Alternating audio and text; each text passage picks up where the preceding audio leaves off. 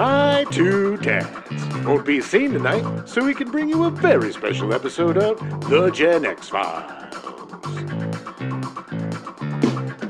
Welcome to The Gen X Files. I'm Jim. I'm Adam. And today's show is all about The Wiz. He's on down the road. He's on down, It's so hard for me every time I hear them go, we got to talk to The Wiz, that I just think of like Cheese Whiz. Yeah.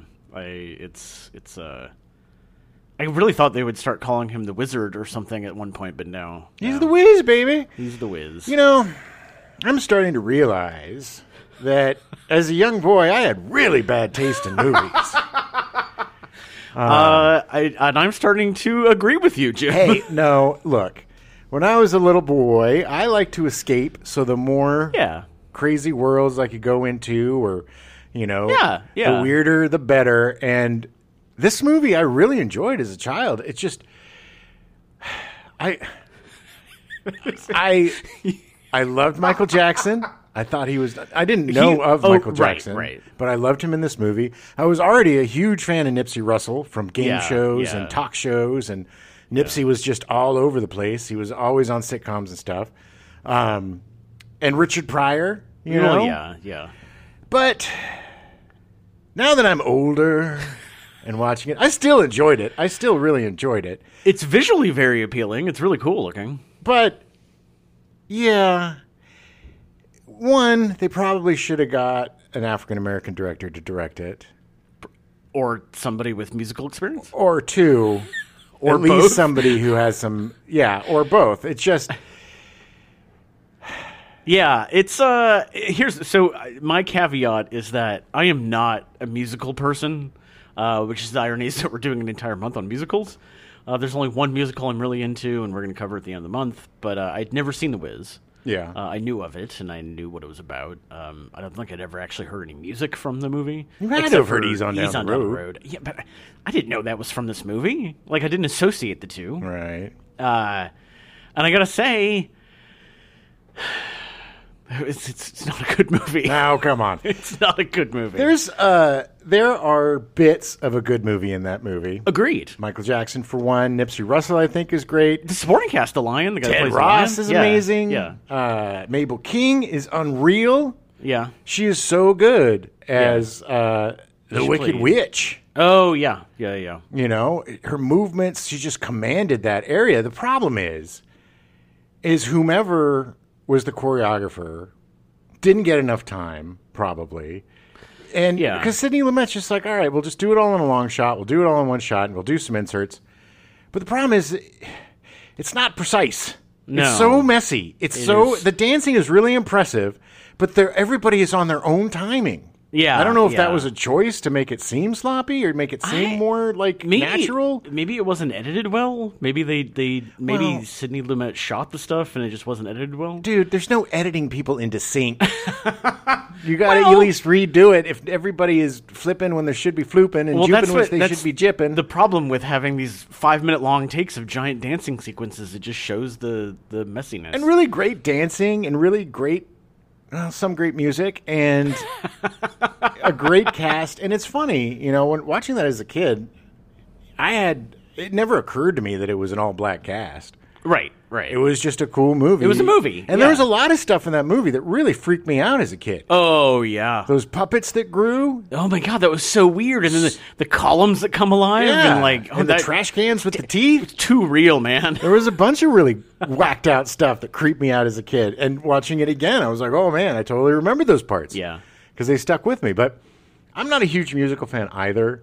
I don't dislike them, I think, as much as you.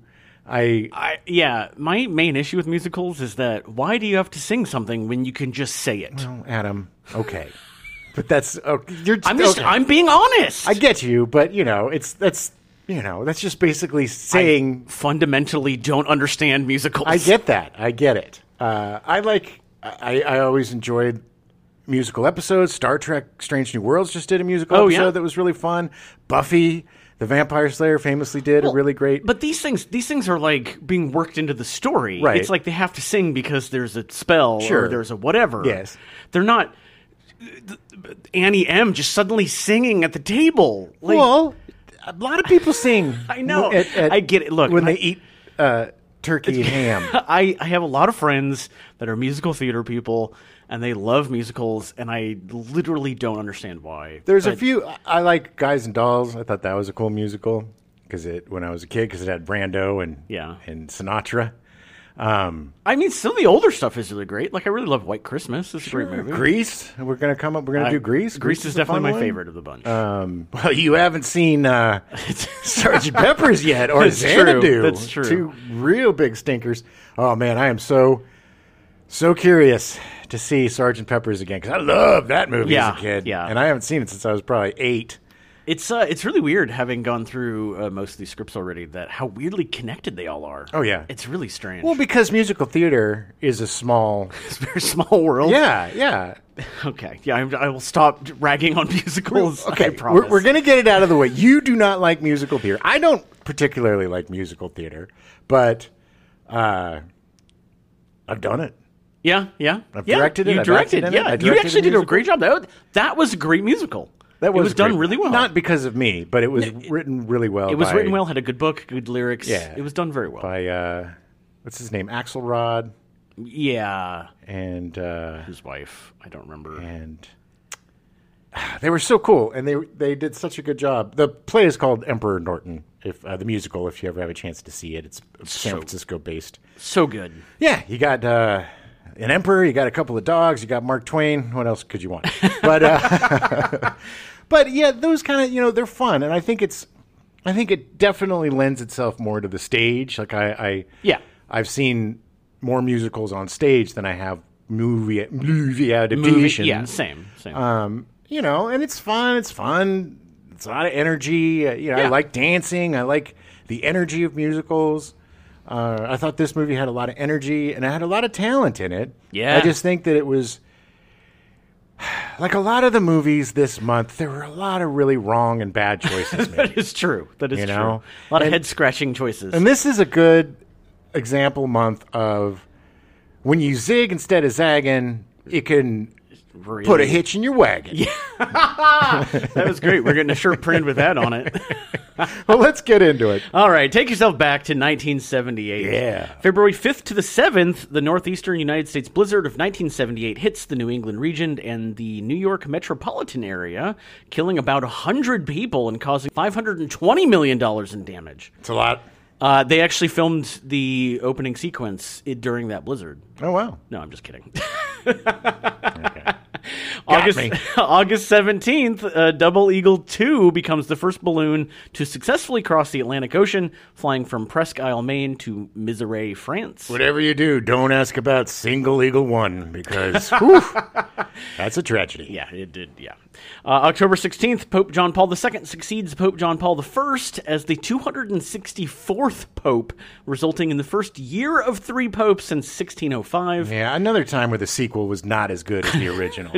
Well, the original didn't last very long. That's why. John Paul I died after 33 days into his papacy. Pope John Paul II is the first Polish pope in history and the first non-Italian pope since Pope Adrian VI, who became the pope in 1522. Interesting. So many Polish jokes back then. Because it was a very Polak joke time. I'm sorry to say it like that, but, as the vernacular, Polak jokes were very popular. They were mean and cruel, and it didn't make any sense. I don't know why everybody made Polish people the brunt of... Well, they had to... I mean, there were Polak jokes long before that. Started in World War II, probably. Yeah. The Nazis. But yeah, man. Now they're like stupid people jokes instead of the Polak jokes. But it was like...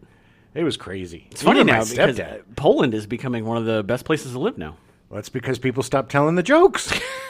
Everyone stopped. The Polish stopped being angry all the time. Yes, I'd be angry too if I was the Polak jokes were lazy jokes. I just find the fact that there have been so many popes fascinating. There's a lot of popes, and the way they get the pope is weird too. By the way, yes, agreed. You got to look for the pope smoke. It's got to be a certain color. Certain black color. Smoke, we can't pick it up pope. We ain't a pick it up pope, but we got a white smoke. We pick it up pope. We pick it up pope for you. Anyway. You wanted a pope, we pick it a pope. October 24th, The Wiz is released in theaters. Ease on down the road. Yeah, you gotta ease on down the road. So The Wiz is based off the musical The Wiz, the Super Soul musical Wonderful Wizard of Oz, a retelling of L. Frank Baum's children's novel, The Wonderful Wizard of Oz, that was released in 1900. Yeah, it's a while ago. It was a long time ago. It retells the story in the context of contemporary African-American culture. It actually opened in Baltimore in October 1974 and then moved to Broadway at the Majestic Theater in January of 1975. Oh, yeah. After drawing mixed critical reviews, producer Ken Harper considered closing the musical after its Broadway opening night. No! Yeah. Part of its turnaround success was due to a publicity campaign that included a TV commercial featuring the cast singing Ease on Down the Road, a song that proved so popular that it was released as a single recorded by the disco group Consumer Rapport. Yeah, the Consumer Rapport. Not Report. No. Rapport. Rapport. Yeah, they got a lot of rapport. Clever. Yeah. Too clever by half. Mm-hmm. But the 1975 Broadway production won 7 Tony Awards, including Best Musical. Nice. It was an early example of Broadway's mainstream acceptance of works with an all-black cast. Yeah, very cool. A very cool idea. Yeah. And the Broadway show is very different from the movie. Yes. And it is much better. Yeah, I would like to see the Broadway show, for sure. A national tour was launched in 1976. The Broadway production moved to the Broadway Theater in May of 1977 and closed in January of 1979 after 4 years and 1,672 performances. That's a good run. That's a long run. Due to the success of the Broadway musical, a feature film was inevitable. The film rights were acquired by Berry Gordy Jr. of Motown Productions in 1977. Motown Productions had a series of successful TV specials featuring Diana Ross, The Temptations, and Smokey Robinson. The Wiz was the 8th feature film produced by Motown Productions. Other productions included Lady Sings the Blues in 1972, a biopic of Billie Holiday starring Diana Ross in her feature film debut as Billie Holiday, along with Billy D. Williams, Richard Pryor, James T. Callahan, and Scatman Crothers. And Chewbacca. Chewbacca. That was a good movie. It was good. I've never seen it. No, it was a really well done biopic. And another movie. All of these early movies with Richard Pryor, and I've seen all of these, he's such a good actor. Oh, yeah, yeah. Such a good actor. Oh, yeah. And even in this. He was great in The Wiz. Yeah. Like, when they finally catch him, and he's just like, please help me. Yeah. Like, he's crying. It's just so layered immediately. He's got such soulful eyes. He's got... those eyes have seen so much pain and misery and suffering and joy, but he's got... just some of the most soulful eyes in the business. Yeah. That guy really... so good. Such an underrated actor. So the movie was nominated for 5 Academy Awards in 1973, including Best Actress in a Leading Role for Diana Ross. Unfortunately, it won none of them. Racists. Wow. I'm saying. I don't know who it was in the 70s. So I don't, Mahogany was a movie from 1975, also starring Diana Ross as a struggling fashion design student who rises to become a popular fashion designer in Rome. The soundtrack included the single theme from Mahogany, Do You Know Where You're Going To? Do you know where you're going to? Do you know that life is showing you? Literally don't think I've ever heard that. Do you know? It actually peaked at number 1 on the Billboard Hot 100 chart in January 1976 and was nominated for Best Original Song at the Academy Awards. Yeah, it wasn't much of a banger, but it was a pretty good song. The Bingo Long Traveling All-Stars and Motor Kings was released in 1976. Oh, such a tot title. It had so many people in it. It's a great movie, by the way. Directed by John Badham and starring Billy D. Williams, James Earl Jones, and Richard Pryor. It was about a team of enterprising ex-Negro League baseball players in the era of racial segregation. It was really fun. Yeah. Scott Joplin in 1977, a biopic about Joplin starring Billy D. Williams as Scott Joplin. It was supposed to be Motown Productions' first foray into TV movies, but the studio thought it had box office potential and was given a theatrical release. Man, everything stars either Diana Ross, Billy D. Williams, or Richard Pryor, or all of them. It was a tight-knit community at Motown Productions. It was. Big Time in 1977 as well. The film was scored by Smokey Robinson, leading to a successful soundtrack release. Thank God It's Friday in 1978. Yeah, thank God it's Friday. Boom, boom, boom, boom, boom, bam, boom. Produced at the height of the disco craze, the film features the Commodores performing Too Hot to Trot and Donna Summer performing Last Dance. Last Dance for Love, Last Chance. That's what they play at weddings all the time, is the Last Dance. Which won the Academy Award for Best Original Song in 1978. The film features an early performance by Jeff Goldblum and the first major screen appearance by Deborah Winger. Oh, yes. Almost Summer in 1978. It's the only Motown theatrical feature not to center on African-American characters. Set in a generic Southern California high school, the plot revolves around a student council election that stirs up assorted petty jealousies among various characters. Though not successful at the box office, the film has since acquired a certain degree of historical importance due to being a precursor of the distinctive youth genre films that followed, like Fast Times at Ridgemont High and The Breakfast Club. The only film that Motown Productions would produce after The Wiz was The Last Dragon in 1985. Yeah. One of my favorite movies of all time. It's a good movie. I mean, it's not a good movie. It's not a good movie, but it is fun to watch. Yeah. No, it was definitely unique. Upon purchase of the film rights, Gordy signed on Stephanie Mills, the 17-year-old wunderkind who had starred as Dorothy in the Broadway production, to reprise her role for the film. Great. He also signed John Badham to direct, who had worked with Gordy previously. Badham had just come off directing the smash hit Saturday Night Fever. Gordy had given Badham his first feature directing job with the Bingo Long Traveling All-Stars and Motor Kings in 1976. All right. Okay. That works. Yeah.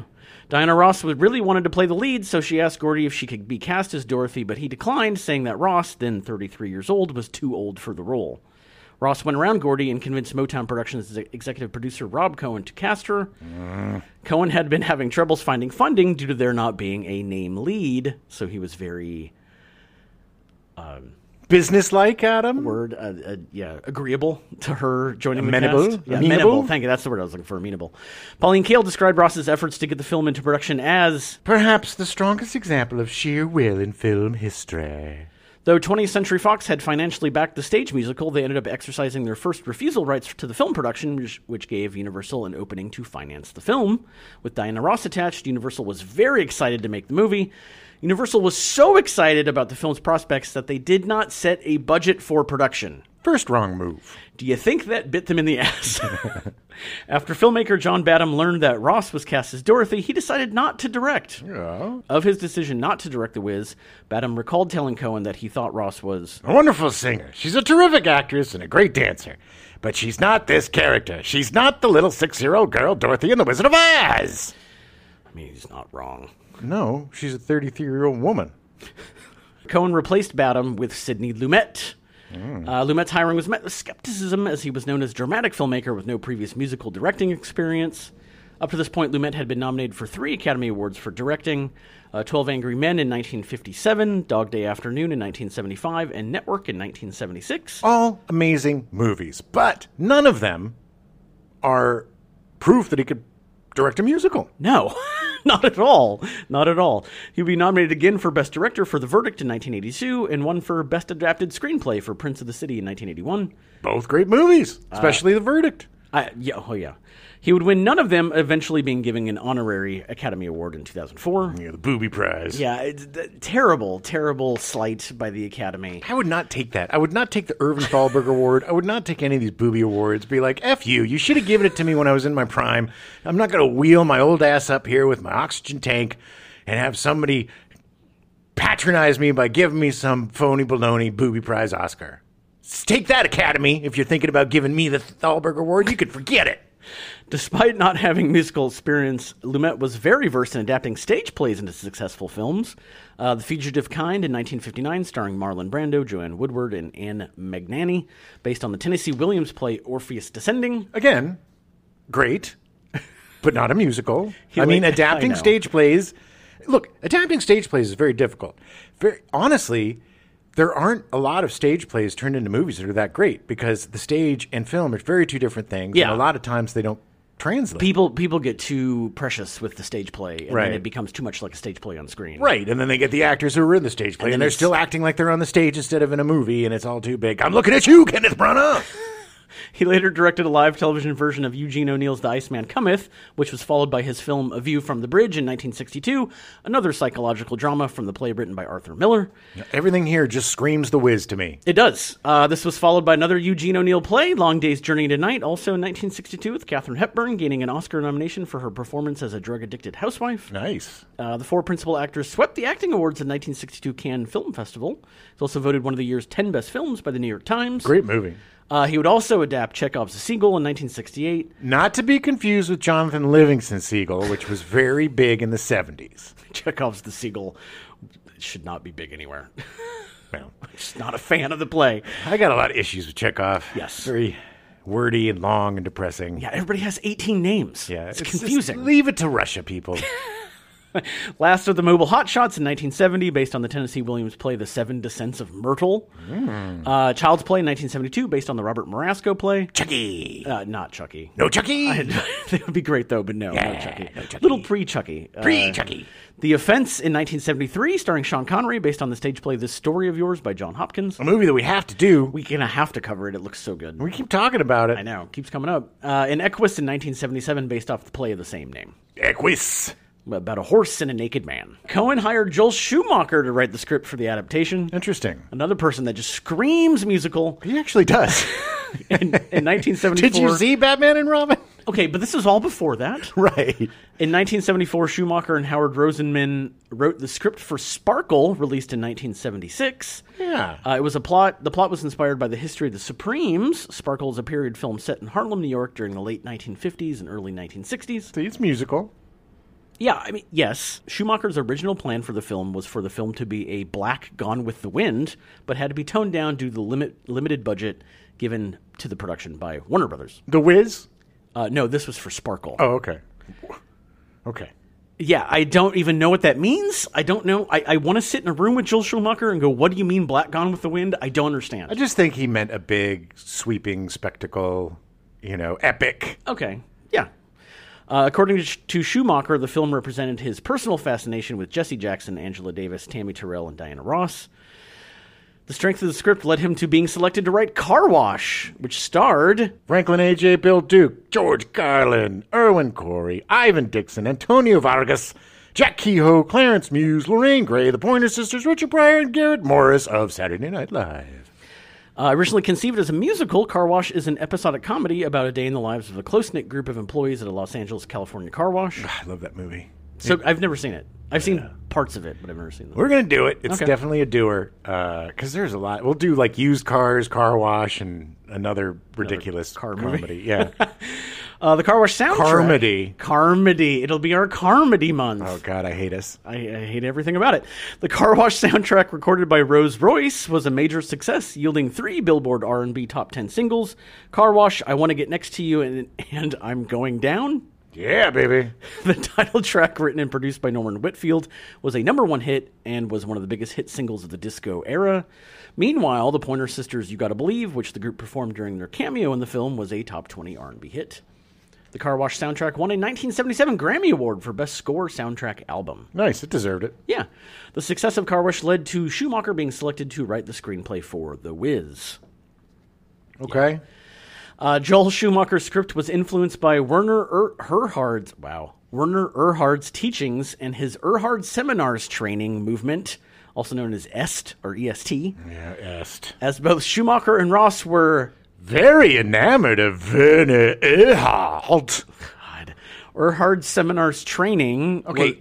Sorry. I just want to say something first about Werner Erhard and EST.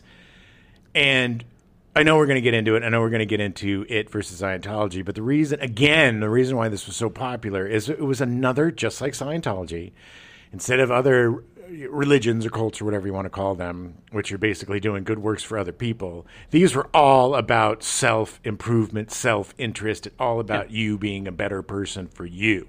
Yeah. There's not a lot of it's why this stuff is so appealing to the Hollywood elite and such, is because it just fuels their ego and makes it all about them and how great they are. Sure. I'm looking at you, Diana Ross. Joel Schumacher. Erhard Seminars Training was an organization founded by Werner Erhard in 1971 that offered a 2-weekend, 6-day, 60-hour course known officially as the EST Standard Training, meaning it was the Erhard Seminars Training Standard Training. Ugh. Yeah. The purpose of the training is to help one to recognize that the situations which seem to be holding them back in life are working themselves out within the process of life itself. Huh. It's just sit back and do nothing. It's fine. And you need 10 hours a day for 6 days to learn this? Apparently. This is how they get you, Adam. They get you in there for 10 hours. They don't give you any food or anything, and then you become completely... The seminar aimed to transform one's ability to experience living so that the situations one had been trying to change or had been putting up with clear up just in the process of life itself. It really sounds like they're just kind of saying, ignore it, and it'll work itself out. Yeah, that works really well. That works. It's basically how guys think of healthcare. If I just ignore it, it'll go away. Yeah, well, sometimes it does, Jim. Sometimes it does, Adam. Yeah. But not always. But not usually, no. S seminars operated from late 71 to late 1984. As S grew, so did criticism of it. In 1977, the film Semi-Tough, which parodied the then popular course, was released. Oh, such a fun movie. Have you seen Semi-Tough? No, but I honestly need to, knowing it's a parody of the EST standard training. Well, it's a comedy that takes place in NFL football, but some of the guys are they into the est whatever. It's basically a parody of football players. And it's a really fun movie. Various critics accused est of mind control or of forming an authoritarian army, which some labeled a cult. Yeah. As it grew, est became a target of a smear campaign by the Church of Scientology. Yeah, don't steal our mind control. Don't you dare say thetans. This campaign spanned several years. The smear campaign involved hiring personal investigators to spy on Earhart, recruiting Scientologists to covertly enroll in and disrupt S courses, and compiling information from disgruntled former S participants, which could be used to discredit est. The stupidest, most ridiculous rivalry ever. I want to see a movie based on this rivalry. Oh, my God. Let's get Seth Rogen and Adam Goldberg to make it, because it definitely needs that sense of absurdity. Scientology founder L. Ron Hubbard, who died in 1986, believed that Earhart had copied Scientology. Earhart, you're copying the Scientology. Now, where's all my... Ooh, I'm going to get on a ship. Where's all my ship sleeves? Earhart disputed this, saying that est was essentially different, despite some similarities. Yeah. You know what? They're both bunk. You really know you're doing something right when the Church of Scientology goes, why are you copying everything we're doing? Why are you copying us?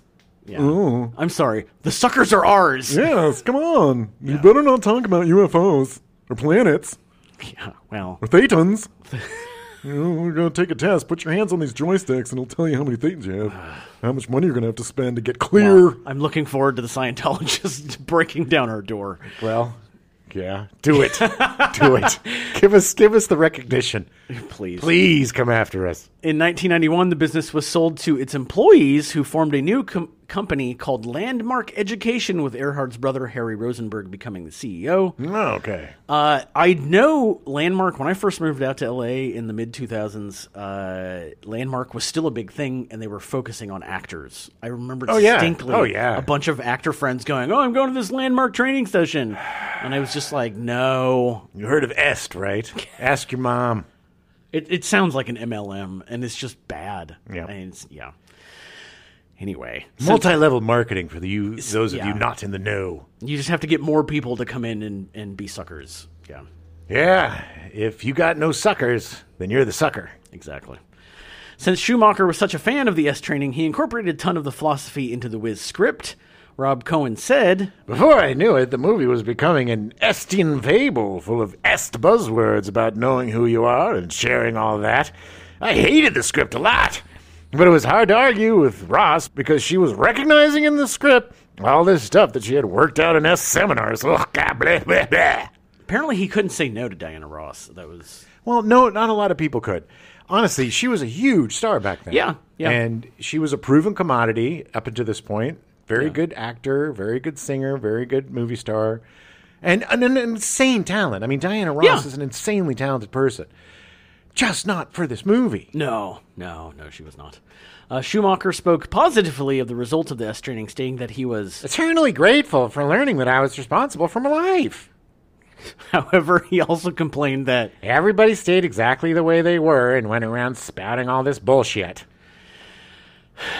The speech delivered by Glinda the Good Witch at the end of the film was a litany of est-like platitudes. Yeah, it was. But again, so was the original Oz. It was all about going home and believing in yourself and blabbity bloops. Well, yeah, but yes. I mean, come on. You had the brains all along. You had the heart all along. The courage yourself. All along. I mean, come on. I think that's But I'm just trying to be a little bit. I felt like the original Wizard, or the movie adaptation Wizard of Oz in '39, was more about realizing your friends and family and how important they are to you. Yeah. And doing that. I feel like the Wiz kind of switched that around. Okay, a little bit, yeah. I also realized that the Wizard of Oz, the original, is probably the whitest movie ever made.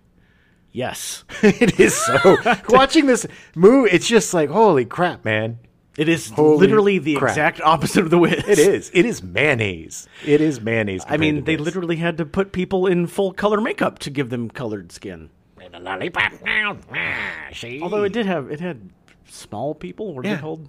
Little people? Little people. Sorry, little people. Yeah, but they were all white.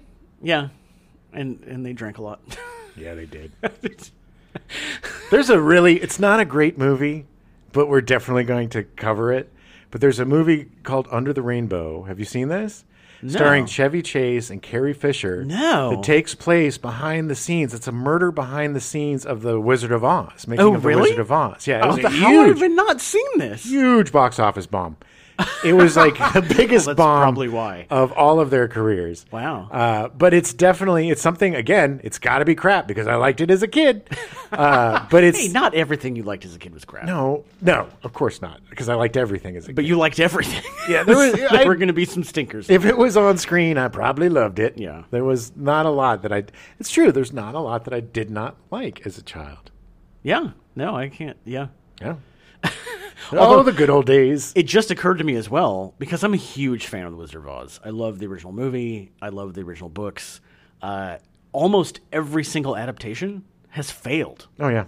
I mean, the original movie was not good. Like, it didn't do well in the box office until much later. Right. The Wiz, Return to Oz, Under the Rainbow. Anything associated with Wizard of Oz apparently was just... Return to Oz is an underrated movie. I enjoyed that. Yeah, but it didn't do well. No, I know. Yes, I agree. I know. I agree. I think that the myth of the love of Wizard of Oz is heightened. I don't think people love it as much. Well, it was shown every year. It was one of those movies. It didn't help any that it was on TV every year. Exactly. It became a hit because just like The Sound of Music or The Ten Commandments or Fiddler on the Roof, these were played ceremoniously every year. It was The Wizard of Oz, they were these big Sunday night movie events that you watched every year with your family. So it was basically pushed upon us and forced into being a hit. Not that I'm saying that The Wizard of Oz is a bad movie. I enjoy the movie. Yeah. But, I think it was kind of agreed upon that we all kind of loved it when we were like, okay. Oh, yeah. It was all Munchausen by proxy. Yes, Munchkinhausen by proxy. It also just occurred to me that obviously the original Wizard of Oz, the 1939 movie, is a musical, and I do love that movie. Yeah. Although I don't think of it as a musical. I don't know why. Well, I mean, there's obviously singing in it, but there's a lot of singing in it. I don't think of it as a musical, which is weird. It's more telling of me, I think, than anything else. Also, the best way to watch it, by far, hands down, is with Pink Floyd. Oh, yeah. I have a DVD I bought at a Comic-Con, comic convention. We did that. Married them together. It's so good. In college, we did that with a record. Yeah. Oh, yeah. An LP. Yeah. Nice. And a lot of drugs. And it was revelatory. It's really good. Revelatory. It's really amazing. All right, so although Joel Schumacher had seen the Broadway play before writing the script, none of the play's writing was incorporated into the movie. I saw it. It was fine. I just think I could do better. Even though it won Tonys, I thought I could do better. I don't dislike Joel Schumacher, but the more I learn about him, the more I don't like him. I've met him. Oh, yeah? He's an extremely nice guy. Sure, I'm sure. And he's got some really interesting movies. Tigerland was really good. Yeah. I mean, he's... The Lost Boys was really fun. Yeah. He's a much better director than a writer, probably, I think. But he's made some great movies. And, you're in the business for long enough, you're going to get some stinks and some hits. It's going to happen, And look, he basically killed the Batman franchise for a few years with his Bat Nips. Oh, the Bat Nips. Look, he's just he's an extremely... buoyant human being, I must say. Like he's full of joy, and he's wants to make fun big movies. And I respect that. We need that. Not everything has to be Christopher Nolan or right. It's dark, gritty. Exactly. There needs to be some Bat Nips occasionally. To shake it up. And that's where we get. That's what we get from our friend. Also Mr. going Schumacher. on a T-shirt. So for the music, Quincy Jones supervised the adaptation of songs by Charlie Smalls and Luther Vandross. Charlie Smalls was a musical prodigy attending Juilliard at the age of 11. Good Lord. Yeah. Smalls wrote all of the music for the original musical The Wiz. I mean, technically, he's the creator of the show. Right. He had the idea to be like, I want to do this. He wrote the score for the 1976 film Drum, a sequel to Mandingo.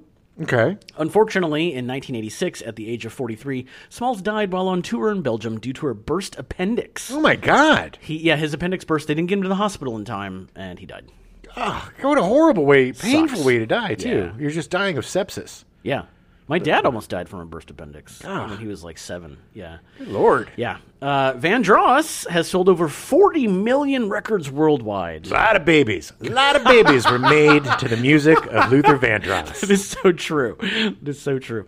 He achieved 11 consecutive platinum albums and 8 Grammy Awards, including Best Male R&B Vocal Performance 4 different times. Vandross worked as a backing vocalist in the 1970s and appeared on albums by artists such as Roberta Flack, Donny Hathaway, Todd Rundgren, Judy Collins, Chaka Khan, Bette Midler, Diana Ross, David Bowie, Ben E. King, Stevie Wonder, and Donna Summer. Wow. Those are some really different, unique artists. Yeah. In 2003, Vandross won the Grammy Award for Song of the Year for a song recorded not long before his death called Dance with My Father. Long suffering from diabetes and hypertension, on April 16, 2003, Vandross had a severe stroke at his home in New York City and was in a coma for nearly 2 months. I remember that, man. That was so sad. The stroke affected his ability to speak and sing and caused him to require a wheelchair. He would eventually later regain the ability to walk. Yeah, I remember when he was in his wheelchair. I think one of the Grammys or one of the award shows, they wheeled him out in his wheelchair. Yes. I think it was actually when he did the Dance with My Father. I think when he won, they pulled him out for that. Did they? They just pulled him out. They were like, just get in the chair, man. Get in the chair. Somebody grab Vandross. Get him out here. Vandross died on July 1st, 2005 at the JFK Medical Center in Edison, New Jersey at the age of 54 due to a heart attack. Ugh, that hits home. Yeah, that's hard. I mean, the fact that he had a stroke when he was like 52, that's crazy. Well, it's just this hypertension and diabetes and so many... I mean, there's a lot of actors in this movie that suffered from a lot of the same... That's true. That is true. Ailments. Afflictions, yeah. A handful of new songs written by Jones and the songwriting team of Nicholas Ashford and Valerie Simpson were added to the film adaptation of The Wiz. Ashford and Simpson, baby. You remember them? Ashford and Simpson, no. Yeah. They were a husband and wife songwriting duo joined Motown, where their best-known songs included Ain't No Mountain High Enough. Ain't no mountain high enough, ain't no valley low enough. That was Diana Ross's first number 1 hit as a solo artist in 1970. Yeah. You're All I Need to Get By and Ain't Nothing Like the Real Thing, both recorded by Marvin Gaye and Tammy Terrell. Ain't nothing like the real thing, baby. Love that song so much. Nothing like the real thing. I think that was like a Coke commercial. They did use it later, yeah. But it's such a good song. And they also wrote Chaka Khan's I'm Every Woman in 1978. I'm every woman. Chaka Khan. Yeah, Rocky Chaka Khan. Nick Ashford was also a sometime actor, having appeared as Reverend Oates in the movie New Jack City. Oh, he was good, and that movie is great. I've only seen that movie once. Oh, my God. I barely remember it. You got Chris Rock. You got Ice-T. Is it Wesley Snipes in it? You got Wesley Snipes, baby. You got Judd Nelson. I was going to say Judd Hirsch, which would have made it very different. It was like Judd Nelson's last movie before he disappeared into the bees and the seas. Gone. Yeah. During production, Lumet felt that the finished film would be an absolutely unique experience that nobody has ever witnessed before. He wasn't wrong. Thank you. I was literally going to say that. That's true. When asked about any possible influence from MGM's popular 1939 film adaptation of The Wizard of Oz, Lumet stated that there was nothing to be gained from the 1939 film other than to make certain we didn't use anything from it. They made a brilliant movie, and even though our concept is different, they're Kansas, we're New York, they're white, we're black, and the score and the books are totally different, we wanted to make sure that we never overlapped in any area. Well, you did. Because all the characters are the same. The Yellow Brick Road is the same. Still named Dorothy. Yeah. Everything's the same. All you basically did was take out a lot of stuff that made the movie make sense. Like not introducing the Wicked Witch until the last 20 minutes of the movie. That was my biggest complaint about the movie. That makes sense in terms of they don't know about her. Well, It's stupid. The thing that they did that was dumb was they didn't need, if they didn't want to do it like the first Wizard of Oz, they should have given her the stupid slippers a different way, because her killing the sister automatically puts her at odds with the Wicked Witch of the East, or whichever one didn't die. West. Yeah. So she would be looking for her. Right. But the fact that nothing happens until they meet the Wiz, and the Wiz is like, well, what you have to do is you have to kill her and then I will give you all your gifts. And that's what I love about it, is that there was no motivation other than just being like, well, to go home, I got to murder somebody? Yeah. Okay. And everybody's like, well, you don't have to do it, Dorothy. I can live without a heart, and you can live without a brain, and you don't have to kill her. No, I'm going to do it. I'll kill her. I won't ever be happy here. Yeah, what's so with mean? You people. I won't be happy with you grossos, you stinky animal, and you gross stuffed scarecrow and old Squeaky McGee. Squeaky McGee. A teeny. Oh, yeah. A teeny. This, and total aside, but like, this is not, everyone thinks that the 1939 adaptation of The Wizard of Oz was the first. It was not. It was like the 17th or 18th or something. Oh, yeah. Yeah, that movie, that book was just adapted the ass out of. Yeah. But after the big budget flop that was The Wizard of Oz in 1939, nobody adapted it until The Wiz. Yeah. Yeah. And they made it much better. They improved upon it in every way. So they cast Michael Jackson as the Scarecrow. Michael Jackson, a former Motown star and close friend of Diana Ross, was cast.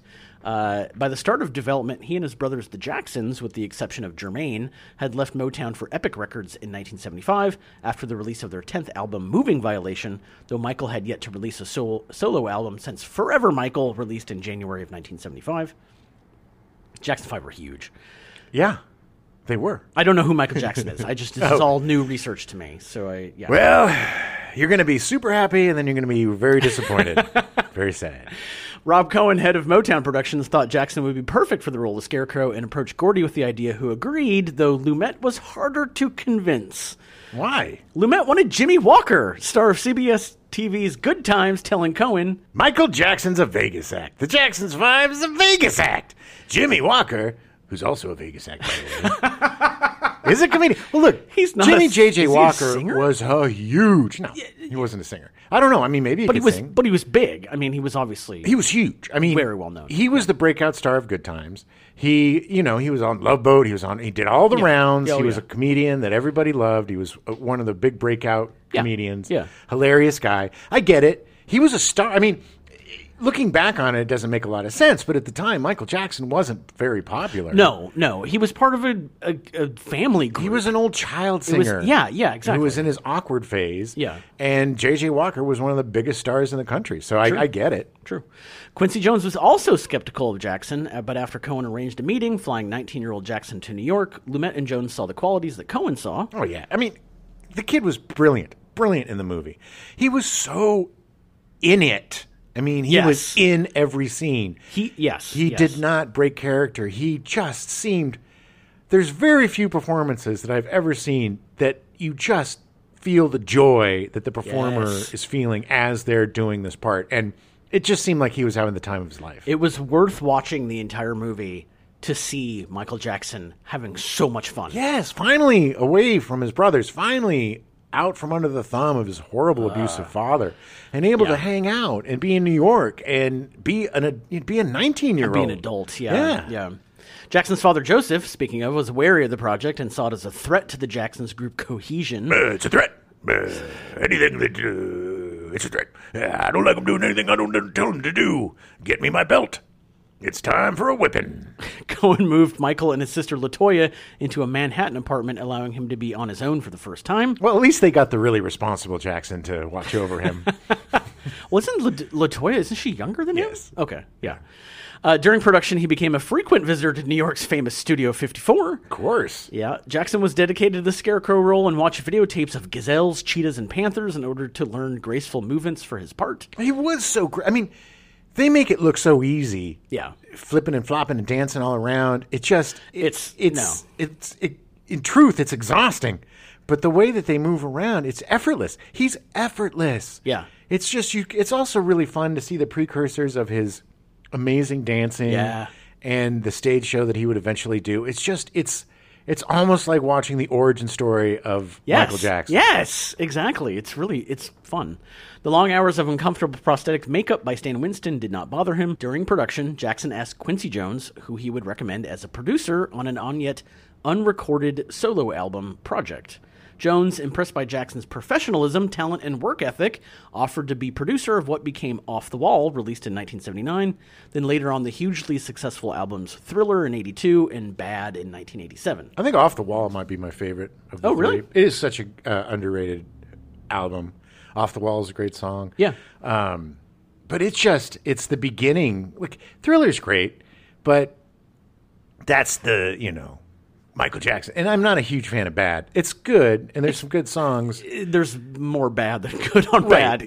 But Off the Wall is it's funky, it's fun. Nice. It's very different, and it's what got me to fall in love with Michael Jackson. Oh, yeah. Yeah, nice. Nipsey Russell was cast as the Tin Man. The Nips. Russell was born Julius, but his mother liked how the nickname Nipsey sounded, so she stuck with it. I like Nipsey. Okay. Thanks, Mom. Thanks for making me Nipsey. In 1952, Russell joined Manton Moreland as a comedy duo doing old vaudeville acts. Oh, yeah. This would lead to guest spots on The Ed Sullivan Show, which led to spots on The Jack Parr Show, which led to a supporting role in 1961 on the sitcom Car 54, Where Are You? Yeah, that's a pretty good sitcom. I think that was with Herman Munster, Quinn. Yes, I think you're right. In the 1960s, he started making appearances on game shows like Match Game, Password, Hollywood Squares, To Tell the Truth, Missing Links, What's My Line, and Pyramid. That's where I just totally, because you're home from school, it's game show time. He was going there. to see the Nips. Yeah. The Nips is on everything. The old Nipser. Did you always call him the Nips? Yeah, when we used to hang out. Yeah. Me and the Nips. You and the Nips. We used to play golf. It's always the Nips. Oh, yeah, man. He was the Nips. There was no other Nipsey. He was the one and only. Right. Well, okay. These appearances continued through the 80s. He would start making guest appearances on various Dean Martin shows like Dean Martin Celebrity Roast, The Dean Martin Show, and The Dean Martin Comedy World. During the 90s, Russell gained a new audience by becoming a regular guest on Late Night with Conan O'Brien. Oh, he was so great. Conan O'Brien, one of the great things he did, he was such a different late night host. He kind of took what Letterman did and skewed it and made it his own in the most absurdly stupid yet smart, funny way. I love him because of The Simpsons and because of his I'm a huge Conan fan.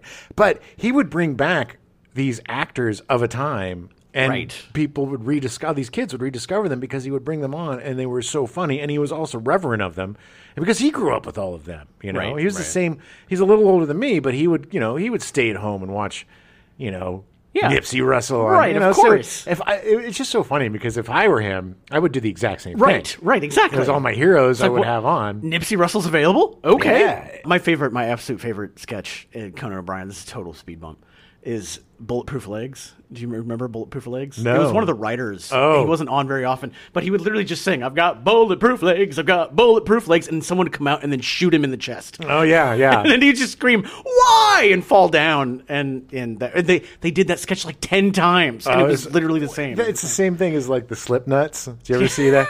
And the guys come out and they're like, where are the slip nuts? We're slipping on nuts. And one of the guys from Parks and Rec, the guy that played... the guy that was like the jerk council member.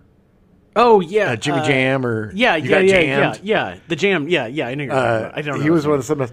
But those guys were fearless, man. They went to a Slipknot concert and opened for Slipknot.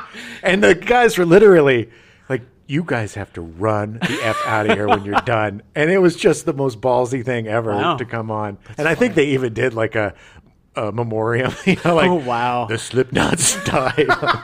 Oh, it's just brilliant, and it's just again these running gags that were just hilarious. Yeah. So Nipsey Russell didn't appear in features very often, with The Wiz being his first feature role. He was so good too, honestly. I mean, he was great. He's a good singing and dance man. I loved him because he had a hat and a cane. I liked accessories as a boy. He was like the old vaudeville guy. Exactly. Like, he was great. Ah, man. And his costume was the costumes were really cool. Like his costume with the beer can arm and the weird can, like random cans. Yeah, and like, he was just made out of garbage. Yeah, and the same thing, like the conceit with the Scarecrow pulling out little quotes, being stuffed with parts of books and stuff. That was super clever. Extremely clever. I really liked that, and the fact that he had the nose from a Reese's Peanut Butter Cup. Yeah, it was a wrapper from Peanut Butter Cup. Was his nose made of garbage? He was in the nice little popcorn. Oh yeah, the popcorn thing is the hat. Yeah. Very great. The art direction in The Wiz was amazing. Oh, yeah, and the costumes and the makeup. Yeah. So good. Nipsey would appear in the 1986 film Wildcats, and his final feature role was reprising his part from Car 54, Where Are You? In the 1994 feature adaptation. Nice. Wildcats. Oh, man. Have you seen that? Yes. It's on college. It's been a long time. Goldie Hawn. I think he played the principal of the school where she was the coach. Oh, okay. And that was the first movie with Wesley Snipes and Woody Harrelson. Oh, really? Together. Oh, nice. And then they went on to do a few more movies together. Nice. Like that basketball movie. White Men Can't Jump. That's what it is. And also that Subway movie. With White Men Can't Subway? No, with Robert Blake. Like right around the time he killed his wife, or after he killed his wife. He played like the gross Subway guy. Yeah. And they were running Rob. They were brothers. Yeah. That was the end. That was the last. That was not a good movie. Not good. It wasn't as good as the other two. No. Russell's final TV appearance was as a panelist on a game show themed week on the final season of the Tom Bergeron version of Hollywood Squares in 2003. Tom Bergeron. The fact that they had to have a game show themed week on a game show just boggles my mind. Well, it's weird. But they were celebrating other game shows. Yes. Russell died on October 2nd, 2005 at the age of 87 in New York City of cancer. He was cremated and his ashes were scattered in the Atlantic Ocean. It's got to be, I think about this a lot. Like you make it to your 80s and you're doing okay. And then you get cancer. And it's like, really? I made it all this way? And then is it just like, okay, I guess this is it. This is the way to go. Well, there you go. There we go. Yay! Feel good, people. The Wiz! Yeah! Ted Ross was cast as the Cowardly Lion, or also known as Fleetwood Coupe de Ville. Fleetwood Coupe de Ville! That's a good lion. That was good. I loved him so much. He's so great. Ted Ross. Had the most kick-ass mustache Oh, my ever. God. Ted Ross has the greatest mustache of all time. And he rocked that bad boy during Arthur and Arthur 2. I loved him. He's another guy, another talent crush that I had. Just larger than life. Greatest mustache, greatest smile, and so effing talented. And the fact that I didn't even realize that Ted Ross was Mr. Mustache. Right. Because he was so good in this. So, and you could tell that he came off of the Broadway production too, because he just has that voice. Yeah. He's got the movement. He's got everything down, and the makeup was great. It just was an amazing performance. Ross, no relation to Diana, originated the role of the Lion for The Wiz on Broadway, winning a Tony for his performance. Ross grew up in Dayton, Ohio, his mother a former nightclub singer in the 20s and 30s. While in junior high, Ross, who was big for his age, would dress up and strut into the Owl Club and the Palace Theater's Midnight Rambles to see great acts such as Duke Ellington. Nice. His nightclub exploits as a teenager were not very popular at home. He also dropped out of Roosevelt High in 1950 and enlisted the United States Air Force. A lot of people did that back then. 2 years later, at age 18, Ross entered an amateur night contest at the Top Hat Bar on Germantown Street in Dayton. Home on furlough, he sang a cover of Judy Garland's Over the Rainbow, won $5 that night, and found his calling. Nice. After leaving the military, Ross worked his way from Great Falls, Montana. Yeah, it's the little side of Montana. After leaving the military, Ross worked his way from Great Falls, Montana to a strip bar in Los Angeles as a singer and MC. Nice. I really want to believe it was Jumbo's Clown Room, but I don't think it was. Strip clubs weren't like strip clubs now. They were more variety shows. They were more like vaudeville, where you'd have a comic come out, you'd have an MC running the show, you'd have singers, you'd have burlesque dancers. Yeah. You know, and sometimes, topless and whatever, but it was more.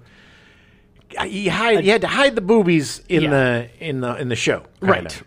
You had to show that you had a respectable show. Less was more. Right, and there was a lot of, laws and rules against public indecency. His first film was The Bingo Long Traveling All-Stars and Motor Kings with Motown Productions in 1976. Again, the longest title ever. Films that followed included Ragtime in 1981, Amityville 2, The Possession in 1982, Police Academy in 1984, Stealing Home in 1988 with Mark Harmon and Jodie Foster. I really like that movie. I don't think I've ever seen it. I know if we watch it, you're not going to like it. But don't speak for me. But it was pretty schmaltzy, but it was this interesting movie about Mark Harmon, I think, is going home to deal with the ashes of Jodie Foster, who was like his babysitter or his something growing up, and they had this really great relationship, and it was like a flashback thing. And okay. And it was good. It was really good. Okay. I think I liked it, but I think it was pretty schmaltzy. Okay. But we'll have to take a look. I'm willing to give it a shot. He was also in The Fisher King in 1991. The Fisher King? The Fisher King. Yeah, it was about the finding cold fusion, The Fisher King. I thought it was about a proctologist. Yes. Who was really good at fixing anal fissures. Anal fissures, yep. The Fisher King. Very different movie. Yes. One of his most memorable roles is that of Bitterman, Arthur Bach's long-suffering chauffeur in the 1981 Dudley Moore hit Arthur, and the 1988 sequel Arthur 2 on the Rocks. Bitterman. She got to get me home. I'm a drunk Englishman, Bitterman. Oh, I want to make a career of being a drunk. I'm going to make fun of alcoholism. It's going to be hilarious, Bitterman. I mean, it was. It was great. But you couldn't make that movie today, I don't think. No. Ross was a swinger. According to Rialto Report Review with adult actor Michael Lawrence, Ross was a big swinger and used to throw a lot of orgies at his house. Oh.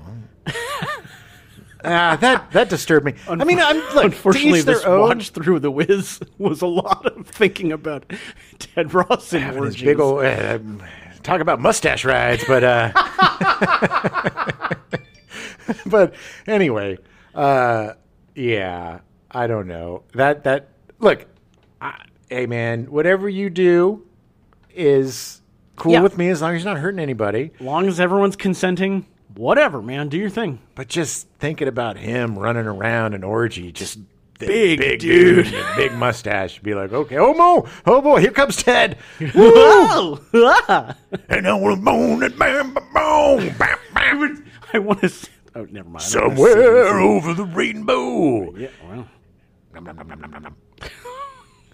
In 1990, Ross played Troy Maxson in a Cincinnati production of August Wilson's Fences. That's a really great play. It is a great play. It was the first time that Ted Ross's family had seen him perform on stage since the contest in 1952. All right, I guess we'll come to this one because it's at home.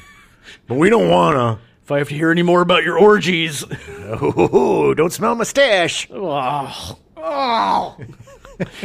He came home to Dayton, Ohio for good in 1997 and opened Your Place, a jazz club on West 3rd Street. Occasionally, Ross sat in and sang in his club and performed as part of the Dayton Art Institute's Just Jazz series. Oh, that sounds so fun to me. I would love... It'd be like... I think my greatest retirement, or what I would love to do, is open up a small, like, improv comedy theater. Yeah. Bar. Yeah. And just have people come perform. Dispensary. And and then I'd force myself upon them and be like, I'm going to perform with your group. And you can't do anything about it because I own the club. Sounds so you, Jim. Yeah, baby. Unfortunately, he suffered a stroke in 1998 and died from complications 4 years later at Good Samaritan Hospital on September 3rd, 2002 at the age of 68. Oh, that's too young. Way too young. But he lived a lot of life in that 68 years. He did, man. Whew, he did. Richard Pryor is Herman Smith, a.k.a. The Wiz. The Wiz. Pryor won a Primetime Emmy Award and 5 Grammy Awards. Yeah. He received the first Kennedy Center Mark Twain Prize for American Humor in 1998. Which he deserved wholeheartedly. Oh, yeah. He won the Writers Guild of America Award in 1974. He was listed at number 1 on Comedy Central's list of all-time greatest stand-up comedians. Yeah. Yeah, people forget just how insanely talented he was. Yes, he was huge. And he was really one of the first comedians to just really delve into all of his flaws. Yeah, yeah. And really talk about his change, his marriages, lighting himself on fire. In one of his, they were concert movies, man. I went to see these concerts in the theater. Him talking, I know you're going to talk about it, but him talking about his trip to Africa. Yeah. It's just, he's such an engaging human being. And just so funny. Ridiculously funny. Very, very funny. Yeah. It's just so sad because a lot of people just remember him, with his MS and the wheelchair and, older, very skinny, always having to hold that lighter because it keeps his hand from shaking. It's just, what a sad end. I mean, the guy survived so much and so much self-inflicted abuse. Oh, yeah. But he survived so much. And just that, again, just a slow, debilitating march to death. Yeah. Some of his Enjoy the whiz, everybody. Some of his live recordings include Richard Pryor live and Smokin' in 1971. That N-word is crazy. Yeah. Is It Something I Said in 1975. Bicentennial N-word in 1976. Richard Pryor live in concert in 79, Richard Pryor live on the Sunset Strip in 1982, Richard Pryor Here and Now in 1983. So all of those in the theater. One of them, either live in concert or live on the Sunset Strip, is on Netflix right now. Probably Sunset Strip. That was the biggest one. Yeah. Just before starring in The Wiz, Pryor starred in his own variety show, The Richard Pryor Show, which premiered on NBC in 1977. The show was canceled after only 4 episodes. Pryor was unwilling to alter his material for network censors. He later said, "They offered me 10 episodes, but I said all I wanted is 4. During the short-lived series, he portrayed the first black president of the United States, spoofed the Star Wars Mos Eisley Cantina, examined gun violence in a non-comedy skit, lampooned racism in the sinking Titanic, and used costumes and visual distortion to appear nude. Yes, I watched these too, by the way. I need to find these because they sound fascinating. They're crazy, and it's just... I mean, the guy was just a powerhouse, and he was out of control, but he was very smart. And he was also very professional and very serious about his career. Oh, yeah. In 1979, at the height of his success, Pryor visited Kenya. Upon returning to the United States from Africa, Pryor swore he would never use the N-word again in his stand-up comedy routine ever. The same year that The Wiz came out, Pryor was also in Blue Collar, a crime drama, and Paul Schrader's directorial debut. Schrader actually had a mental breakdown on set and seriously reconsidered a career in Hollywood. Good Lord. Yeah. The critical lambasting of The Wiz after release did not affect Pryor's career, as he became the first African-American actor to garner a $1 million paycheck in 1980's Stir Crazy. Yep. Pryor would pass from a heart attack in 2005. I'm not going to go deeper into Pryor now because God knows we're going to cover him a lot more. Oh, yeah. I mean, this is just... And it's... it was a pretty small role. Yeah. I think... it just seemed like he was kind of Berry Gordy's look charm. Oh, yeah. Because he was in every single one of his movies. Yeah. Lena Horne was cast as Glinda the Good Witch of the South. Horne's career spanned more than 70 years appearing in film, television, and theater. Yeah, she was Hollywood royalty. Horne is African-American from both sides of her family. Her mother was a traveling actor, and her father was a gambler who owned a restaurant and hotel, running a gambling racket out of it. Nice. That's so, 1930s. It's so 1930s. There's so much more about her that I did not include. He eventually left the family and went to Pittsburgh. Went out for a pack of smokes? Yeah, but she ended up living with him at the age of 17 in Pittsburgh. She brought him the smokes. Yeah. She ended up meeting her first husband there. Anyway, Horne joined the chorus of the Cotton Club at the age of 16 and became a nightclub performer before moving to Hollywood. Horne made her first screen appearance as a dancer in the musical short Cab Calloway's Jitterbug Party in 1935 at the age of 18. Okay. Horne made her Hollywood nightclub debut at Felix Young's Little Truck on the Sunset Strip in January 1942. Horne was the first African-American person elected to serve on the Screen Actors Guild Board of Directors. She was a pioneer, and it's so hard for the pioneer. Frustrated with Hollywood's racism, she focused more on her nightclub career. She said she was tired of being typecast as a Negro who stands against a pillar singing a song. I did that 20 times too often. She was blacklisted during the 1950s for her affiliations in the 40s with communist-backed groups. She returned to the screen playing Claire Quintana, a madam in a brothel who marries Richard Widmark in the film Death of a Gunfighter in 1969, her first straight dramatic role with no reference to her color. Interesting. Yeah. Horne married Louis Jordan Jones, a political operative, in January 1937 in Pittsburgh. On December 21st, 1937, their daughter Gail was born. Gail would go on to marry Sidney Lumet, who directed The Wiz. Weird. She would marry Lenny Hayton in 1947, a musician, conductor, and arranger who was white. Her interracial relationship made for some difficult times. Yeah, because it was 1947, and it was illegal in a lot of states. It was. She admitted she had married Hayton to advance her career and cross the color barrier in show business, but... learned to love him very much. They would separate in the early 60s, but never divorce. Horne had affairs with longtime heavyweight champion Joe Louis, musician and actor Artie Shaw, actor Orson Welles, and director Vincente Minnelli. Horne announced her retirement in March 1980, but the next year starred in a one-woman show, Lena Horne, The Lady and Her Music, which ran for more than 300 performances on Broadway. Yeah! She then toured the country with the show, earning numerous awards and accolades. I'm retiring, I swear. Horne continued recording and performing sporadically into the 1990s, retreating from the public eye in 2000. She died of congestive heart failure at the age of 92 on May 9th, 2010. Oh, but that's a damn good run. Damn good run. She was incredible, and boy, did Sidney Lumet not do her a damn bit of favor in that performance. Not. That could have used some directing. Good Lord. I'm pretty sure the first thing I would have done as a director was remove the star babies behind her during that long 5-minute take of her singing. A lot of babies hanging in the... Star babies. And that's, again, it's like, why does she have a bunch of star babies? Again, there was no explanation. But my God, it looks like she's about to explode. Yeah. It looks like she has a bomb strapped to her heart, and if she doesn't sing at 11 with everything in her exploding out, then she's going to blow up. It is just the most... It is such a disappointing...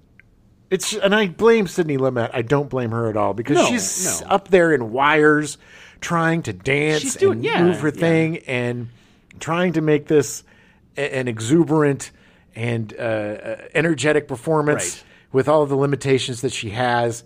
And boy, oh boy, does she get the short shrift on this one.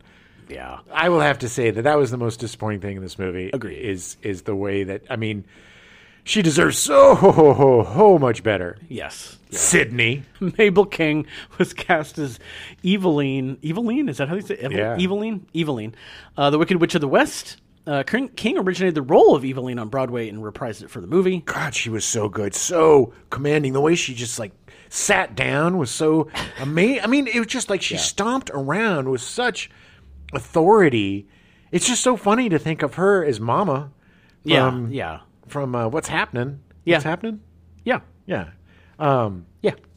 Because it's such a very, not meek, because Mama was a very strong woman. No, but she reserved. Was, and not as extremely physical thing. No. But man, she moved, and man, she was in command of that body, and she was just so fierce. That's one of my favorite parts of the movie, is that musical number. I think it's just... I would have enjoyed it more if it had been an hour earlier. Okay. I get you. You're right. I mean, it would have been more fun to see Mabel King in this more. Agreed. She was a very strong part of the film, and bringing her in earlier would have done... we didn't need 8 hours of them easing on down the damn road, man. It's true. The role on Broadway earned her a Drama Desk Award nomination. King was raised in Harlem and started a career as a gospel and nightclub singer. She did not start acting until her mid-30s in 1966, when she played the role of Maria in the national touring play of Porgy and Bess. I have the album. Oh, yeah. And I think it's actually her. It's probably her, yeah. The following year, she played the role of Ernestina in the Broadway musical comedy Hello, Dolly. Hello, Dolly, and oh, Dolly, and you belong. Give it up. Then in 1972, she acted the musical film Don't Play Us Cheap, written and directed by Melvin Van Peebles, which went unreleased until the following year after it had been performed on Broadway as a stage play. Melvin Van Peebles is one of the first true independent directors. Yeah. He's very much like Cassavetes. Yeah. He did a lot of really crazy experimental films. Probably his most famous is Sweetback's Badass Song. Yeah. There's a lot of S's in the title if you actually look at it. Had his son, Mario Van Peebles, in it, in a very compromising, weird sex scene when he was like 14 years old. But it's a crazy movie. You should see it. His son did not a documentary. His son did a making of the movie, starring himself, I think, as Melvin Van Peebles, which is really great. That same year, in 1972, Mabel King played the Queen of Merthia in the horror film Ganja and Hess, starring Marlene Clark and Dwayne Jones. Oh, yeah. I've never seen Ganja and Hess. Neither have I. Need to see it. Dwayne Jones, though, is fantastic. yeah. I love Dwayne Jones. I like Ganja. Oh, yeah. In 1976, she was offered the role of Mabel Thomas on the sitcom What's Happening? Her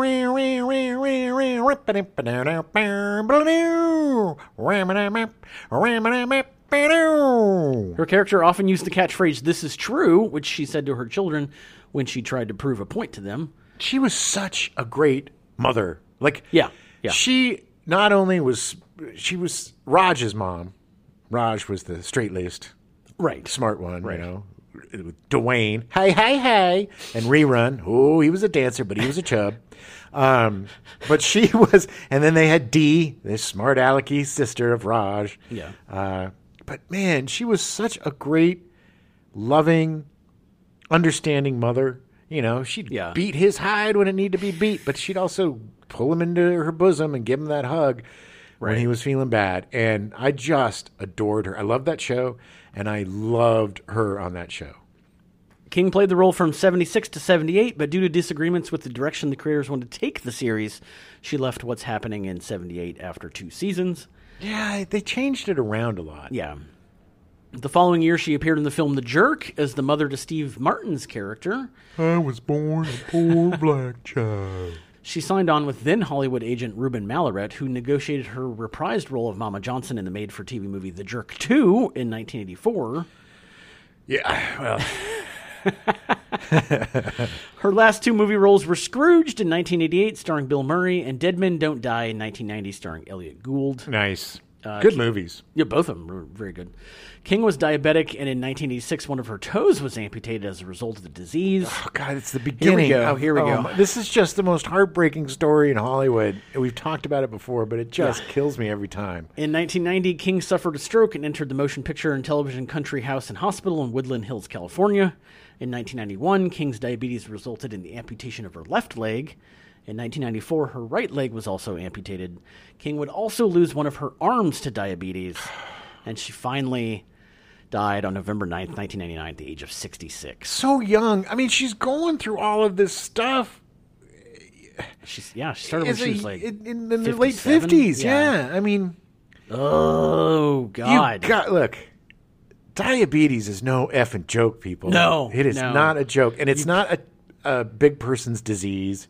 No. You could be any size. It doesn't. It doesn't matter. It's the myth of like, oh, I'm too skinny to get diabetes. Oh, yeah. That's not true. Anybody can get diabetes. Diabetes. You got diabetes. Eat Quaker Oats and check your diabetes. But yeah, it's like, don't ignore that. I have it. It's in my family. Yeah. Mine too. But watch out, because that thing will get you. Yeah. Thelma Carpenter was cast as Miss One, the Good Witch of the North. Oh, Thelma. She's so great. She was on a lot of different sitcoms. She would show up on tons of stuff. And I almost didn't recognize her in this. She's so... No. As a child performer, Carpenter had her own radio show on WNYC in New York and won an amateur night at the Apollo Theater in 1938 at the age of 16. That's crazy. Yeah, a lot of that happening in this production. 60 years later, she would be honored and perform on the 1993 All-Star NBC TV special Apollo Theater Hall of Fame, hosted by Bill Cosby. Don't drink my drinks. Yeah, don't. In the 1970s, Thelma started appearing in sitcoms, including Barefoot in the Park in 1970, The Paul Lynde Show in 1972. The Paul Lynde Show. I've got a wife and a daughter and a son who's a big meathead. And The Love Boat in 1981. The Wiz was her first feature film. Wow. She'd appeared in some TV movies in the early 70s, but this is the first feature. Her final media appearance was in an episode of Cosby in 1996. Not The Cosby Show, but the weird sitcom that came after it. And not The Cosby Mysteries, which was another... Which I think was in between the two? I don't know. Cosby had shows all the time. They all tried to recapture the magic of The Cosby Show, and none of them did. Nope. Carpenter suffered cardiac arrest and died in New York on May 14th, 1997. No. Teresa Merritt was cast as Shelby Gale, Aunt Em. Oh, yeah. Had that amazing song at the beginning. Well, she's also another one that was in everything. Yeah. And so talented. Born in Emporia, Virginia, Merritt appeared in many theatrical productions but gained fame later in life when she starred as Ma Rainey in Ma Rainey's Black Bottom, for which she earned a Tony Award nomination, and The Wiz, in which she replaced Mabel King as Eveline on Broadway. Nice. Unfortunately, she left The Wiz, citing the role's harmful effects on her voice. She then starred in the television sitcom That's My Mama. That's My Mama. That was a great show, too. Yeah, and I don't know if it was the same song in the musical as it was in the movie. I don't know. I should have put that down, but I don't know. I'm thinking it probably is because it's one of the better songs in the production. Yeah. But yeah, that would be tough to do every night on your voice because it was like, oh, yeah. Yes, I do believe that was the same. Yeah, that would be hard. Don't Tell Me No Lies or... yeah, something like that. I don't remember. All I remember is Brand New Day after that, which went on for 45 minutes. Have a brand new day. That last, 8 minutes, it's just them high kicking. There's a lot of kicking. God. They were having a brand new day, baby. It was just so much high kicking. No bad news. Don't tell me no bad news. Yeah. It was definitely, I could definitely see how that would screw your voice up. Yeah. Her most notable film roles were Aunt Em in the 78 film version of The Wiz, Mrs. Crosby in the 77 film adaptation of Neil Simon's The Goodbye Girl, and Juanita in the Adam Sandler comedy Billy Madison. She was great. She was great.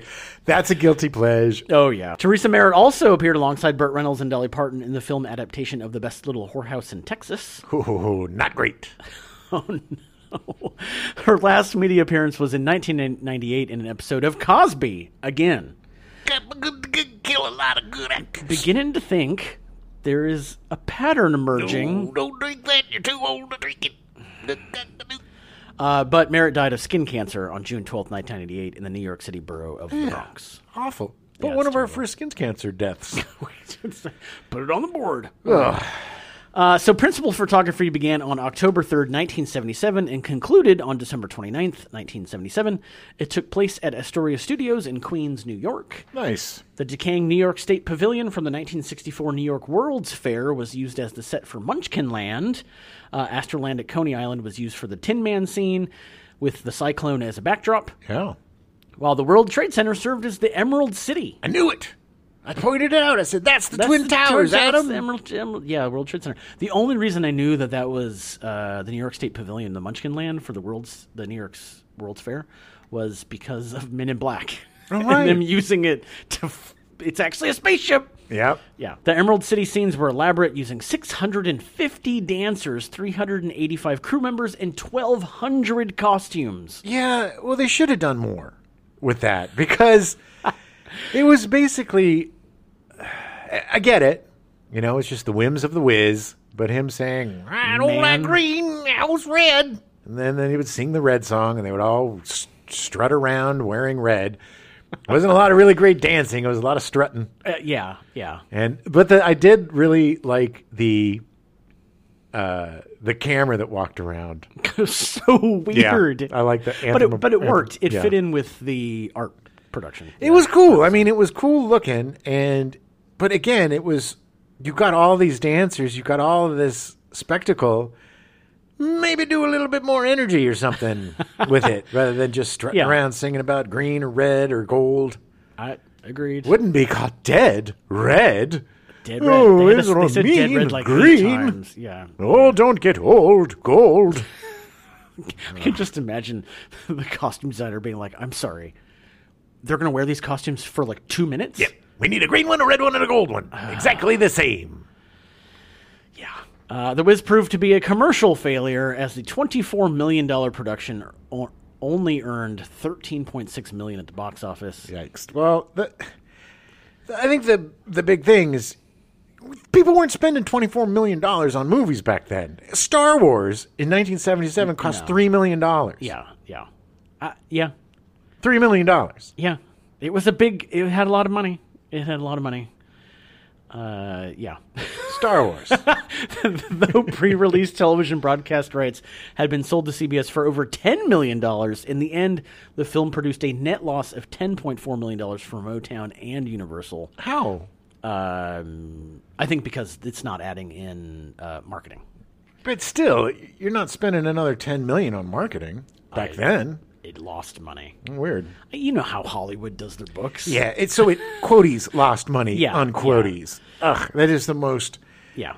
Talk about the Bermuda Triangle, baby. You try to find out what movies made back then. It was like tighter than the CIA. Oh yeah. Oh well, it didn't make its money back. It's been playing for 4 years. It's made $300 billion. No, that's no.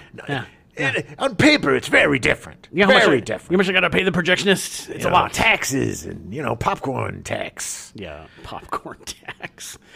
At the time, it was the most expensive film musical ever made. Shocking. No one had made a movie more than $24 million. No. Or I should say a film musical more than $24 million.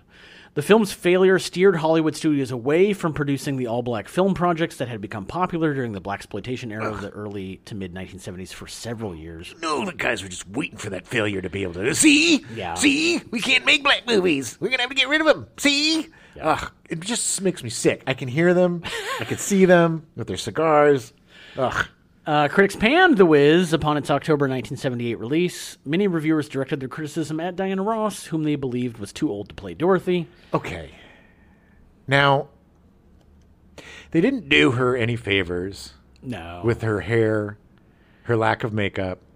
Yeah. And her costume. The fact that they kept shoving the camera in her mouth and her nose. Yeah. She, to me, this movie could be about a developmentally disabled woman who is being shunned by her family and goes into a room, and this is the world that she creates in her autistic mind. Yeah.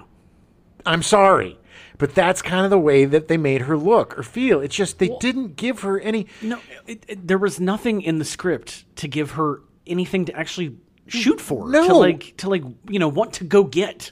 They dressed her like she was a temp. Yeah. Going to an office. I mean, there was nothing... It was so generic. Her big revelation at the end of the movie was that I need to quit being a teacher and go out in the world. Yeah. Like, what? That's Est for you, baby. Those third graders don't need you. Get out of here. Well, that's the whole thing. Yeah, I mean, her mom was like, you've been teaching kindergartners for 3 years. That's way too long. You got to teach high school kids. And then you can move out and start your own life. And it's like, well, as far as I know, you don't get paid that much more for teaching high school kids than you do for teaching young kids. No. And if you enjoy teaching young kids, then why would you want to change? You get paid more by staying in the same job for a long time. Anywho, I mean, that's another thing about trying to stay away from the original. It's the ending has no punch. It's just she clicks her heels and then runs into the house and it's over. There's no where you been? Nope. Or what's been going on? The fact that the whole conceit is dumb. The fact that she goes out to get Toto in the snowstorm and gets pulled into some weird snow cyclone. Snow tornado. And blown by the witch. Snow-nado. Over into the, you know what I'm saying. Dirty. Into the land of Oz. Yeah. And also, it's a little gross that Oz was kind of like this trashy ghetto. It was like an apocalypse had happened. Right. It just seemed a little bit too kind of... that's really the African-American experience. This is oh, there's an African-American version of Oz, and it looks like crap. Yeah, well, I mean, until you get to the Emerald City, which is, nice and everything. But I don't know. It's just, again, there's a lot of missteps, yes, I think, that they made. And the number one is Diana Ross. And Diana Ross isn't bad in this movie. She's not a bad actor. She's not a bad singer. It's just she sticks out like a sore thumb. It's a middle-aged woman doing... It's really sad that this poor middle-aged woman who's being ostracized from her family because she doesn't have a boyfriend and she doesn't want to move out of the house. But even then, it seems like she's kind of putting it on herself. Well, they're putting it on her, and she's putting it on herself, and she's. But she sticks out not just because she's this middle-aged woman, but because she's the only. She's only 33. She's the only character that does not show any joy in the movie. Right. Like at all. Or like any real growth. Every time she started singing, I just tuned out. I was just like, okay, there's Sad Sack again, being sad. And again, it's not her fault. Yeah, I blame the director. Yes. And, you know, her performance was buoyed because of the great supporting performances from Michael Jackson, Nipsey Russell, and Ted Ross. Yeah. But they all had such cool, defined characters, and they had cool costumes, and they had cool backstories, and they had a lot more interesting things going for them than poor Diana Ross, who had nothing but a crap haircut, no makeup, a crap costume, and no real... This is the problem with Est being at the center of your movie. If the whole thing is about self-improvement, then who cares about your friend? I mean, she's like you said, I'm miserable here, even though you guys are my best friends in the world now. I could never be happy here with you grossos, you know? Yeah. And it's just... She didn't actually learn... I mean, did she learn anything at the end? I don't know. She learned how to kill. She didn't... She learned how to murder. I mean, yeah. I mean, she didn't like suddenly be like, hey, you're right, I need to do it myself. Like it just wasn't. It was. Well, I mean, in the original, it's like, well, you were there, and you were there, and you were there, and it's like I love my family again, and I understand the importance of you know, being part of the family and not. Yeah. You know, it's just she learned something in that journey, and you're right. I don't think Dorothy Gale in this one learned very much. She just kind of went on this adventure that she didn't appreciate. No. She didn't appreciate the people that sacrificed so much for her. I mean, they flattened the Tin Man. Yeah. And they pulled all the stuffing and cut up to pieces. That really disturbed me. Half. That when I was a kid. Whew. That scene when they smashed Nipsey. Yeah. And they cut Michael into a bunch of pieces, and they were pulling the old tiger by the tail and the lion by the tail. That just freaked me out. And there's so many weird little things that freaked me out in the movie. Like those puppets that got big. The whole, quote-unquote flying monkeys. Oh, my God. Those weird flying monkeys that looked like something out of R. Crumb. It was my favorite part of the movie. Because they were so weird. And then how did they changed? They did. From being part motorcycle, part monkey. They changed during Brand New Day. Yeah. When all of them stripped off their weird outer skin. Well, they didn't get to. They still had their weird... We just didn't see it happen. No, but they still had monkey faces. Right, but they lost like I think they were charmed into being, or hexed or whatever, into being part of the motorcycles, and now they weren't. Why were they flying monkeys? They didn't fly. They were Motorcycles driving monkeys. Can fly. They fly down the road, Jim. Anywho. Regardless, Diana Ross would never do another feature film after this. Well, I don't blame her. She took a lot of flack, and I don't think it was fair. Look, I will fault her for forcing herself on this production. Right. And her being in it was a strike against it at the onset. Not because of her or her talent or whatever, because we needed a fresh-faced 19-year-old girl to experience this, not a woman in her 30s, you know, having a quote-unquote midlife crisis. And that's, you know, I will blame her for forcing herself on this role. But I also don't think that she did an abysmal job. I think she did the best that she could do in the circumstances that she was in. I don't think she was directed very well either. No, and I think Sidney Lumet was way over his head. Yeah. Didn't know what he was doing. He was the wrong man to direct this movie. And Schumacher at the time, because of his Est obsession, was the wrong man to write the adaptation. Yes. Diana Ross was the wrong person to star in it. But everybody else was great. They did a great job. Michael Jackson, amazing.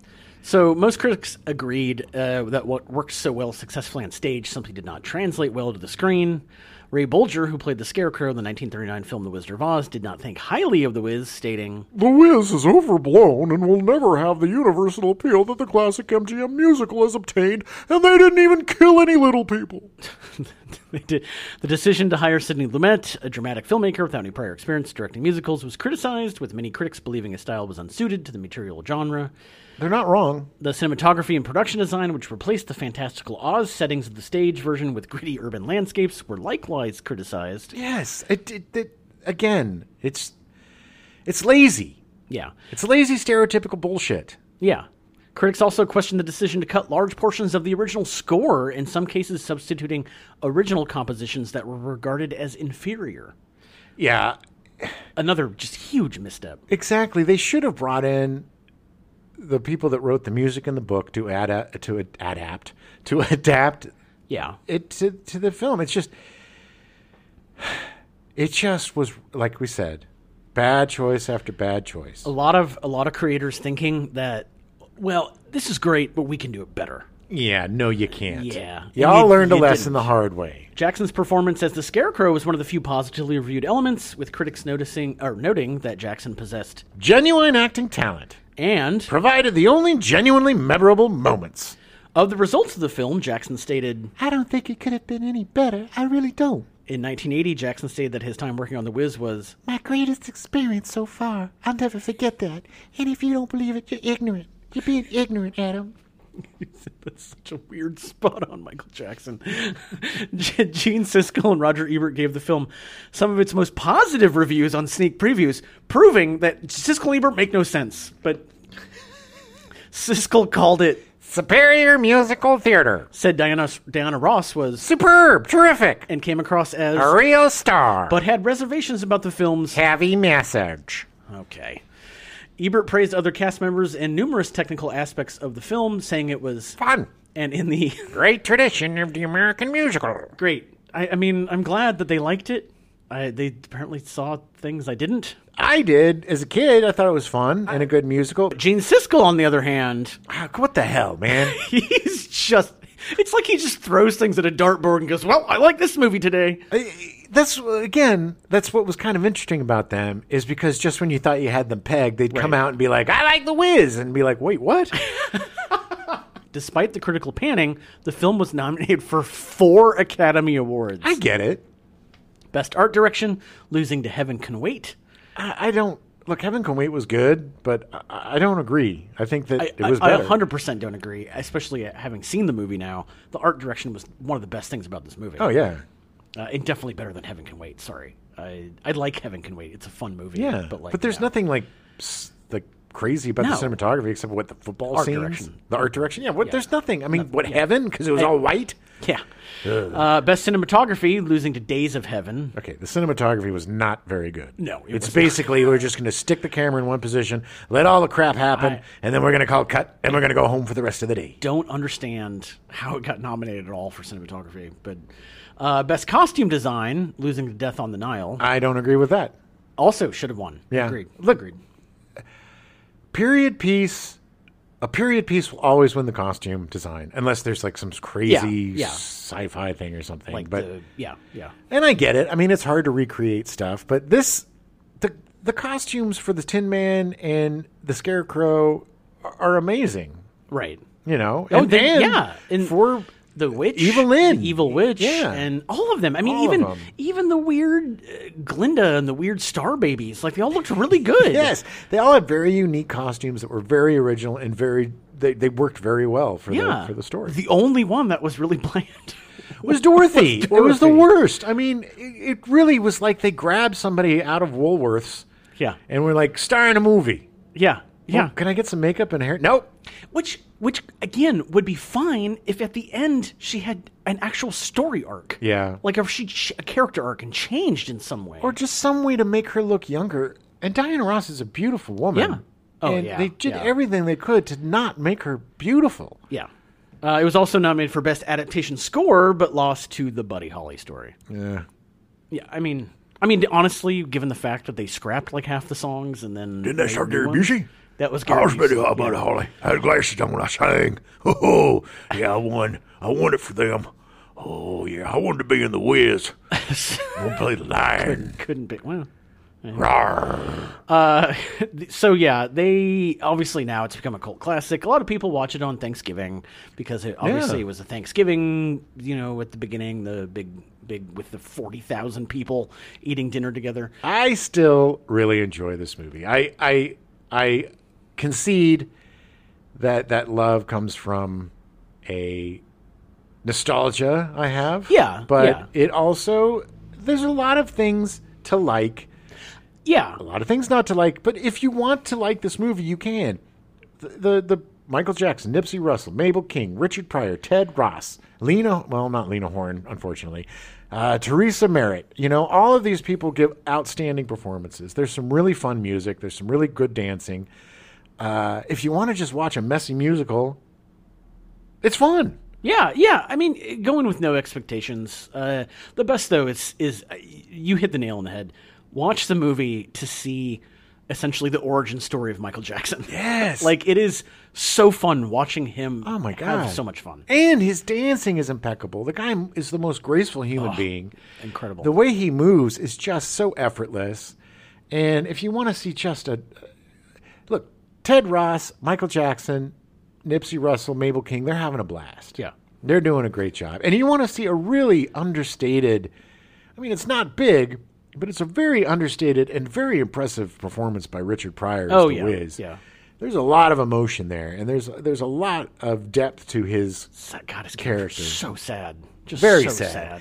So there's a lot of things to like. Is it the best musical? No. Is it the best musical that we're going to cover this month? No. Probably the second best, unfortunately. But you'll see, baby. You will see. I will say I didn't hate this movie. There's very few movies I hate. I didn't really like the movie very much. Yeah. I found a lot of things I liked about it. Sure. But overall, there were definitely parts of it that I wish the movie was shorter. Yeah. I wish that they had rewritten the script so that it was a little closer to the actual story. Sure. The staying away, I'm doing the quoties. Yeah. The staying away from the original, well, they didn't. Yeah. They just kind of stayed away from all the stuff that made it make sense. Right. Or that gave it depth. Right. Or they gave it meaning. Made it an actual story. Right. And they substituted all that with this est nonsense and made it more about a personal journey, which, kind of negates what happened to the Scarecrow, the Tin Man. I don't know. And the Lion. I don't know.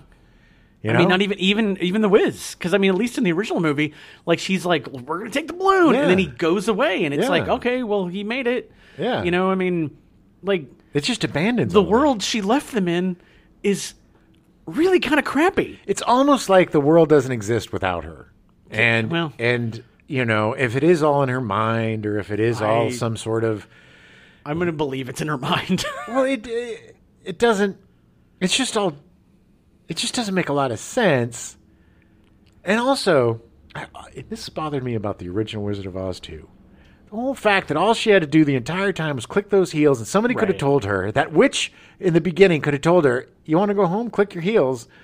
Yeah. I'm kind of pissed at that witch. Yeah. For leaving out some very, very important information about those shoes. Yeah. Well, even more so in the original, because it actually is Glinda at the beginning that goes, "Hey, what's up? Yeah, I'm going to leave now. You're going to almost die 15 times. I'm not going to tell you. And by the way, you could have gone home. The entire time the power was within you.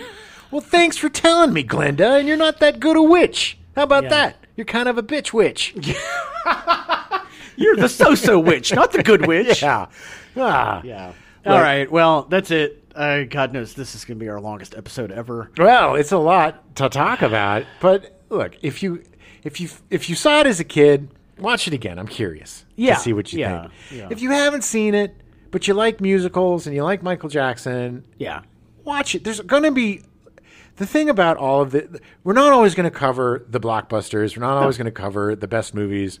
They're all going to be Mississippi Burnings or Godfathers. But there's always something redeemable in everything that we cover, and there's always something worth watching. We wouldn't cover this if we didn't think there was no reason to watch it. Right. There's a lot of reasons to watch it. Yeah. A lot of them aren't probably the reasons why they want you to watch it, but it's definitely a fun watch. It's another great Sunday afternoon, rainy day, pop on the Wiz. Smoke a little if you smoke. Yeah. Have a couple of drinks if you drink. it's an easy, fun. Cook a big turkey and a giant ham. And all the fixins. And just enjoy yourself. It's a great little escape for a couple hours. And again, if you're Richard Pryor, Michael Jackson, Nipsey Russell, Lena Horne, any of these people, you're going to have a little bit of fun. Yeah. Now, you thought this one was bad, people. Next week, we're going to Xanadu. And, yeah, that's going to be a show. Get your shoes on. Get your roller skates on, people, because we're going to Xanadu. I think that the myth of the love of I think that this is a tough sentence to say. It is. I think that the myth of the love of Wizard of Oz. Yeah. We now return you to your regularly scheduled programming. WKRP in Cincinnati. Already in progress.